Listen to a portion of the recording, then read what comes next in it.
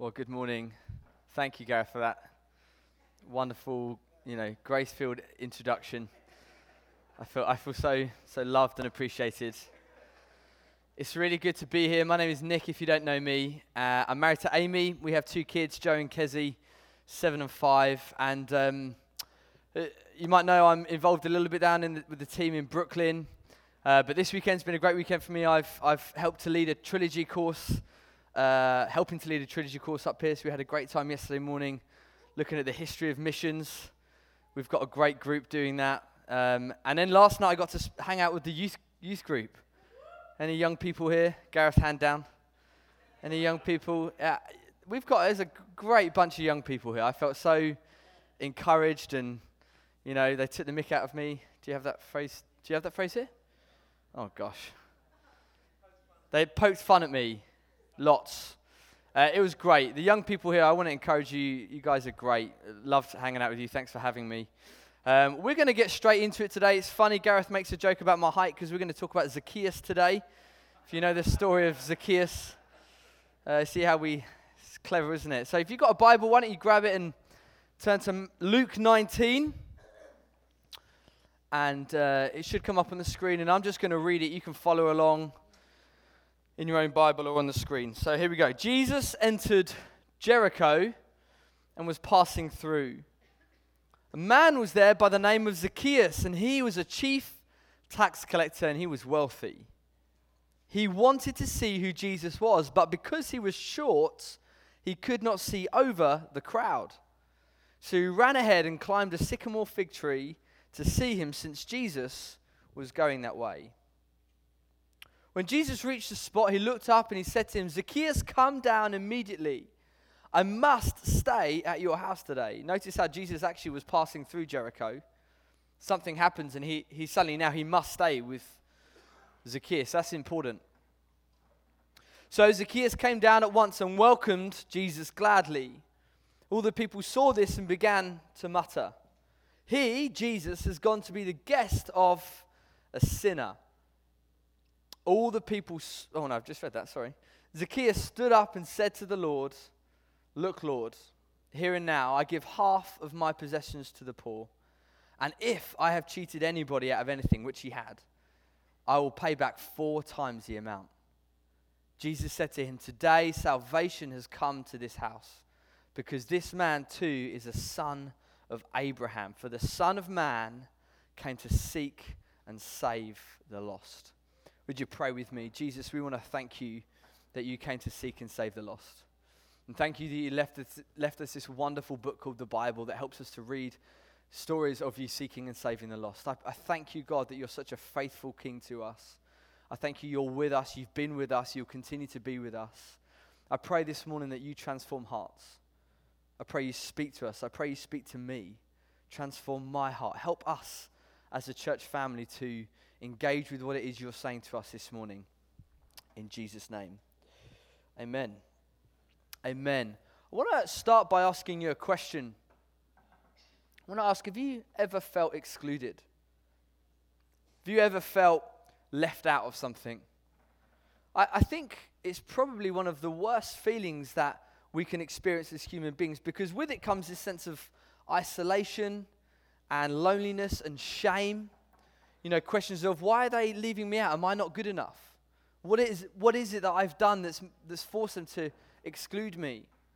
And I do have memories of being excluded growing up. I remember playing soccer in the playground at school, and we're picking teams, and I never wanted to be the last one picked. Anyone else can relate to that?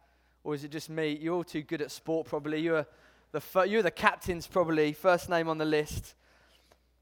But as I look back at my upbringing and my life, I think to myself, I've actually been pretty lucky. Because I don't feel like I've experienced a huge amount of exclusion.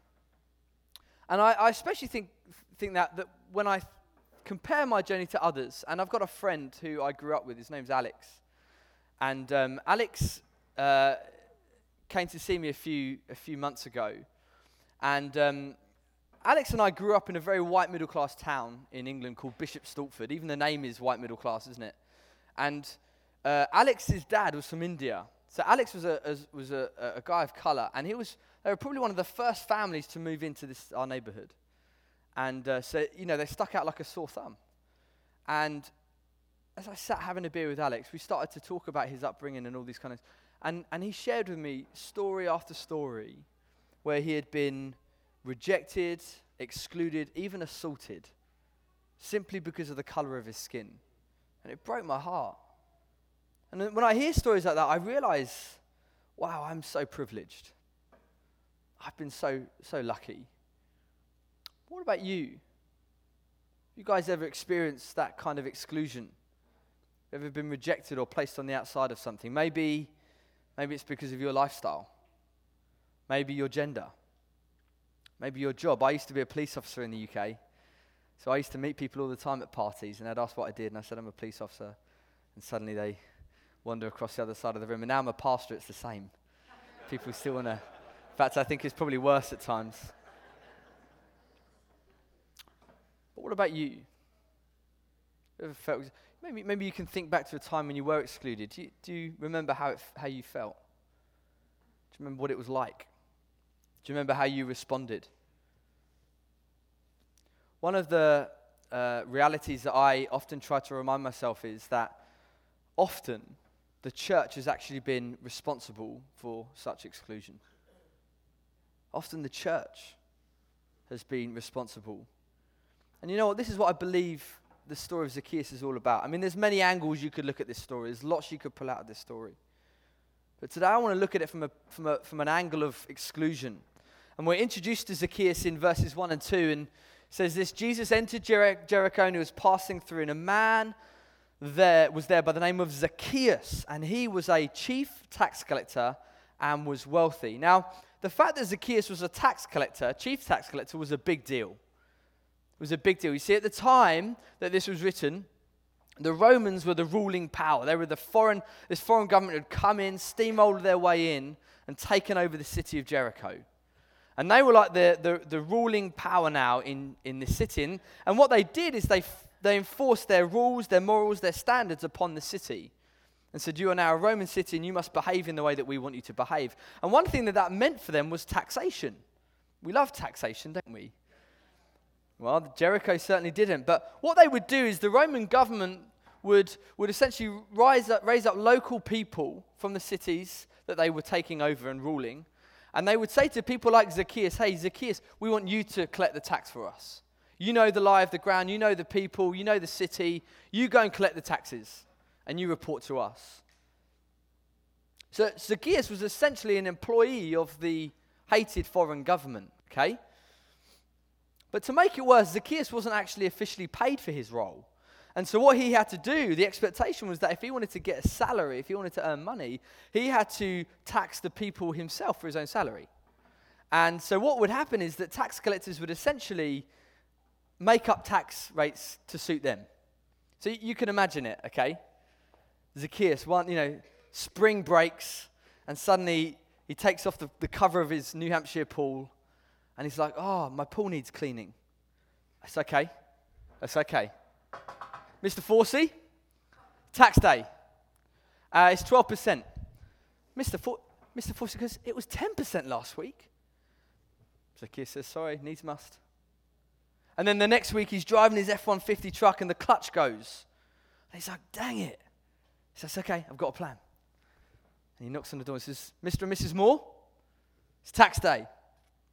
15%. And they're like, what? It was 12% last week. Needs must. And so this is what would happen. And so tax collectors would become very wealthy. Suddenly they could tax people based on what they wanted to do. And they had the whole force of the Roman government behind them. And Zacchaeus was so good at this, he became very wealthy. And he was so good at it that he ended up not being the guy who would knock on the door and take the taxes. He became the chief, the manager, the leader. He was the one who oversaw all his minions. Essentially, Zacchaeus was a professional cheat, stealing from the poor in order to give to the rich, like the opposite of Robin Hood. You know Robin Hood? The opposite of Robin Hood. So the people hated tax collectors. They were not nice people. And in fact, the words in the vocabulary of the day, the word tax collector and sinner were often interchangeable. So if someone stands up and talks about tax collectors, really the connotation is, oh, he's talking about sinners. And if you're talking about tax collectors publicly, really the connotation is, he's talking about tax collectors. They were interchangeable. And so, weren't nice people. But verse 3 is a pivotal verse in this story. And verse 3 begins like this, and it says, Zacchaeus wanted to see who Jesus was.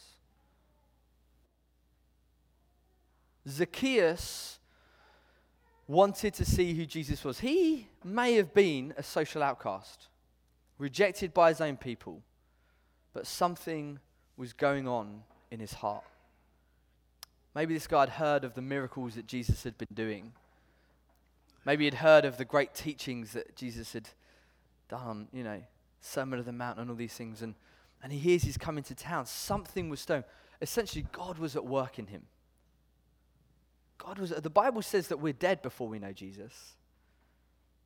Dead men don't do anything. God was bringing this man to life. P.J. Smyth says of Zacchaeus, he was seriously seeking Jesus. And so he hears Jesus is coming to town, and he decides to go and see him. And verse 3 continues, he wanted to see Jesus, but because he was short, anyone short in the house? Yeah, a few of us. See, we understand the text a lot more now, It's God's grace to us. Because he was short, he could not see over the crowd, so he ran on ahead and climbed a sycamore fig tree to see him, since Jesus was coming that way. Firstly, we see that Zacchaeus is hated because of his job, but secondly, we see he's not respected. And let me unpack that. Commentators like Kenneth Bailey, who are experts in Middle Eastern culture, they say that when a wealthy man in this culture would have attended a public gathering, it would have been demanded by the culture that the crowd would have parted and let him through. That's what the culture of the day was. That they respected wealthy men, they let him see. But Bailey says Zacchaeus turns up. His heart is stirring. He's like, what's going on? God's doing something. I want to see Jesus. And he's trying to see, and he can't see over the crowd. And the crowd are like blocking him out. They're saying, you can't come in, Zacchaeus. What Bailey concludes is that the crowd were judging Zacchaeus not worthy to see Jesus. They're saying, you're a sinner. You don't deserve to see Jesus. And as a result, Zacchaeus did two things. Two things that were considered incredibly shameful for a wealthy Middle Eastern adult to do. He ran and he climbed a tree. In this culture, they weren't seen as things befitting of a grown man, let alone someone with lots of money. That was childish things to do. Middle Eastern men just didn't run. I like that culture. One commentator says the fact that Zacchaeus ran ahead of the crowd was probably his way of trying to hide away in his shame and self-pity. Imagine how Zacchaeus felt. He feels like God's waking him up, and he goes to see Jesus and people just don't let him in. Shove him out the door. Imagine how Zacchaeus felt in that moment. One of the saddest things I hear over and over again is that people's experience of church is like Zacchaeus' experience in Jericho. I've got so many friends, met so many people who have felt like Zacchaeus, rejected by the church. Just like the crowd, throughout history, the church has developed this reputation, this perception of building barriers in order to keep people out. In fact, I've spoken with dozens of friends who have shared that this is their experience, and wanted to just give you an example of that. Isaac, can I just borrow you for a minute? The story that I've heard over and over again is that when our modern day Zacchaeus, here he is, a short guy, wealthy, come on up here, join me. He's got loads of money, you can tell by the clothes he wears, look, very wealthy, ripped jeans, can't afford a new pair. And this is the reputation that we've got as a church, okay? Whether it's a reality or not, this is the reputation we've gained. A modern day Zacchaeus rocks up, and what we end up doing is to say, hey Zacchaeus, sorry, you don't sound like me. You're not welcome here. And one day Zacchaeus has rocked up and said, oh, Zacchaeus, your theology is not like mine. You're not welcome here. Zacchaeus has come to church and we said, oh, sorry, Zacchaeus, you don't have the right background. you're not welcome here. We've looked at modern day Zacchaeus, and we said, your sexuality is different from mine. You can't come in here. We've said, Zacchaeus, you don't look like me. You're not welcome here. And we've said things like this, your behavior is just not okay. You're not welcome here. And so, whether it's explicitly stated or subtly communicated, whether it's through deliberate acts, are you still there? Yep. Whether it's through deliberate acts or unconscious prejudice, whether it's from a place of fear or from a place of extremism, this is how sections of the church have behaved. This is how we've lived. And this is now the reputation that we live with. I've spoken to so many friends of mine who say, I'd love you to come to church. And they're like, I don't fit in church. I'm not welcome there. Isaac, you can... hang on, should we put it to a vote? Who wants Isaac out? Anyone? No, go on. Thank you, Isaac. It's my experience that as I've spoken to people who don't know Jesus, that as I've invited people to church, it's my experience that we have declared to our culture, to our friends, to our family, you're only welcome here if you fit our mold. You're only welcome here if you look like me, if you sound like me, if you're cleaned up, if you're wearing the right clothes. The crowd in Jericho treated Zacchaeus like an outcast, like he wasn't worthy of seeing Jesus. And they built a wall and kept him out. But thankfully, the story doesn't end there. Are you thankful for that? Me too. Whew. Verse 5 says this, when Jesus reached the spot, he looked up at Zacchaeus and he said to him, Zacchaeus, come down immediately because I must stay at your house today. So Zacchaeus came down at once and welcomed him gladly. Of course he did. And all the people saw this and began to mutter, Jesus, has gone to be the guest of a sinner. It's amazing, isn't it? The story starts with Zacchaeus desperate to see Jesus, and it ends with Jesus desperate to see Zacchaeus. It's amazing how the gospel does that. Whilst the city of Jericho were busy trying to keep Zacchaeus out and judging him unworthy, Jesus was busy trying to get him in. But at this stage of the story, I do have a question. How did Jesus know his name? How did Jesus know Zacchaeus? The Bible says he's just passing through. It's not like he had, emailed ahead and arranged a meeting and got it in his Google Calendar. No, he was passing through. He had no plans to stop there. So how did he know Zacchaeus' name? Well, there are two schools of thought. Firstly, the Bible doesn't actually explicitly tell us. So we have to look at the culture and do some exegesis and think, what's going on here? And there are two schools of thought from people with bigger brains than me. And one of them is, it was the word of knowledge. Jesus is walking and God speaks to him and says, there's a man stuck up in a tree. I mean, that's a risky word to say, isn't it? I just feel there's someone here who's stuck up in a tree. That's one school of thought. He had a word of knowledge. And he sees Zacchaeus and he says, hey, Zacchaeus, come down. Kenneth Bailey, again, this expert in Middle Eastern culture, he says what is likely to have happened, knowing the culture, is that as Jesus is walking out of the town and Zacchaeus is up the tree and he's just trying to get a glimpse of Jesus, what's likely to have happened is the crowd would have given him away. That as Jesus is walking, the crowd would have gone, can you see Zacchaeus up that tree? Look at that sinner. He's so bad, he's got to climb trees. What a joker. Hey, Jesus, ignore him. He's just one of the town's bad people. He's a tax collector. He's a sinner. Don't worry about him, Jesus. That's what Kenneth Bailey says is more likely to have happened. And for me, if this is the story, if this is what happened, it makes it so much more powerful. Because if this happened, what it teaches me is that despite Jesus knowing that Zacchaeus was a sinner, despite Jesus knowing that he was an outcast, that people were rejecting him, he still reached up and invited him for lunch. Despite he's witnessed the ridicule, the bullying, the exclusion, and still Jesus goes, actually, I don't want to spend time with any of these religious folk. I want Zacchaeus. I want the outcast. I want the sinner. For me, it's what this story is all about. The crowd were angry at Zacchaeus, and they could not see past his lifestyle, his sin. They couldn't see past the things that kept him at a distance from Jesus. But Jesus couldn't see past his heart. And I don't know about you, I want to be a man who sees a person's heart rather than seeing their lifestyle, rather than seeing their sin. That's the kind of friend I want to be. That's the kind of believer I want to be. That's the kind of church I want us to be.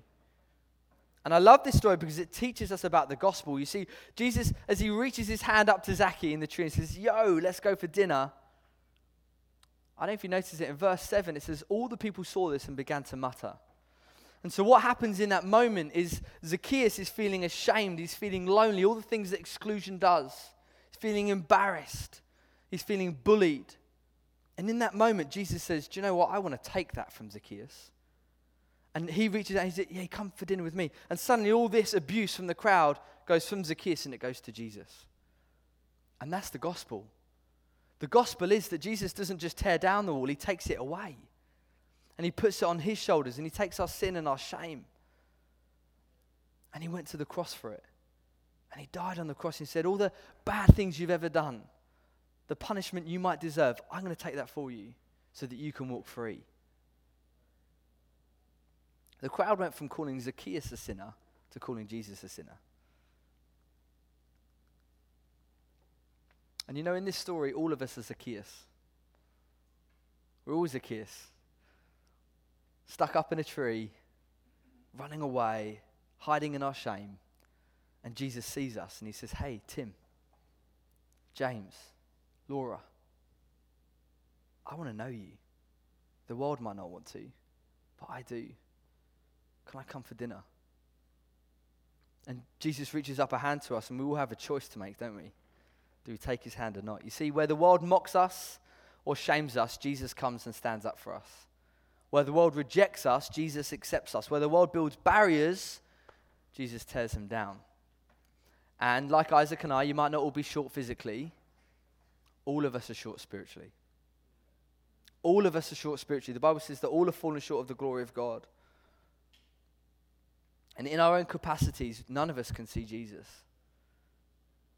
What saved Zacchaeus wasn't his effort or his hard work. What saved Zacchaeus wasn't his bank balance. What saved Zacchaeus was the grace and mercy of God. I loved what Isaac shared. What saved Zacchaeus was God's grace. And here's my point this morning. The one thing, forget everything else I've said, the one thing I want you to remember is this. We must be a people who imitate Jesus, not Jericho. We must be a people who imitate Jesus, not Jericho. We must do all we can to be a people of grace who tear down walls rather than build them up. You know, it's grace that caused Jesus to reach out his hand. It's grace that caused him to stop and invite himself for lunch at Zacchaeus' house. You know, grace is God's desire to bless us, not on the basis of our performance, but on the basis of his love for us. Grace is the mysterious ability of God to accept us irrespective of our lifestyle. Grace reveals that we are loved, valued, and accepted by God just as we are. You know, Zacchaeus was a sinner. He was a thief, a turncoat. He was an outcast for a good reason. But Jesus didn't treat him as his sin deserved. And where the church has built up this reputation, where this perception has come from people around us, that this is how we treat people, I would love for us as a church to break down these barriers.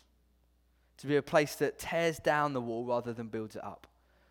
I'd love us to be a place where people feel loved and accepted and welcome, irrespective of their lifestyle, their choices, or their behavior. Let's be a people of grace who tear down the wall and imitate Jesus, not Jericho. Now, I know some of you might be getting itchy at this point, and a bit uncomfortable. And grace should be uncomfortable. The grace of God is very uncomfortable. Now, don't hear what I'm not saying though. Does the Bible give us a pattern of living, a model to follow of righteousness and purity and holiness, where we reject sin? You know, Hebrews 12 says, have you resisted sin to the point of shedding blood? Like, the Bible says sin is very serious, and I'm not trying to lay a platform where it's okay to sin in any way. The Bible gives us a model for life that is for God's glory and our benefit. But it's never the starting point. Jesus didn't come to Zacchaeus and say, yo, Zacchaeus, let's head off to Chipotle.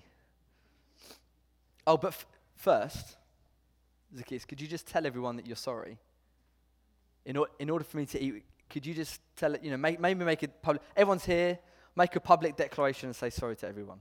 And because then we can go. He didn't do that, did he? It's not where he started. Tim Keller puts it like this. God sees us as we are, loves us as we are, accepts us as we are, but by his grace, he doesn't leave us as we are. In the story of Zacchaeus, Jesus' first action was to reach out a hand. And in doing so, he demonstrated his love, acceptance, and grace for him. The amazing thing is that as we do this, as we reach out to people, that's when transformation comes. That's when life choices happen. Romans 2 says that God's kindness leads to repentance. Repentance just means turning away, living a new life. And it says it's God's kindness that leads us to that. Not his rebuke, not his rejection. When you look at the original language of the phrase, fear the Lord, it's not about fearing his anger or fearing his rebuke. The original language means to have a sustaining joy. It means to have awe and wonder. That's what to fear God means. Not that I'm going to fear he's going to tell me off or rebuke me or be angry with me. And I think as Jesus reached out his hand, do you think he would have felt the fear of the Lord? This joy. What, Jesus wants me? He wants to eat with me? This sense of awe? Yeah, I think he would have done. Verse 8 carries on like this. The story finishes. Zacchaeus stood up and said to the Lord, look, Lord, here and now I give half of my possessions to the poor. And if I've cheated anybody out of anything, I'll pay back 4 times the amount. He was clearly very, very wealthy. And Jesus said to him, today salvation has come to your home. Zacchaeus' life was completely transformed.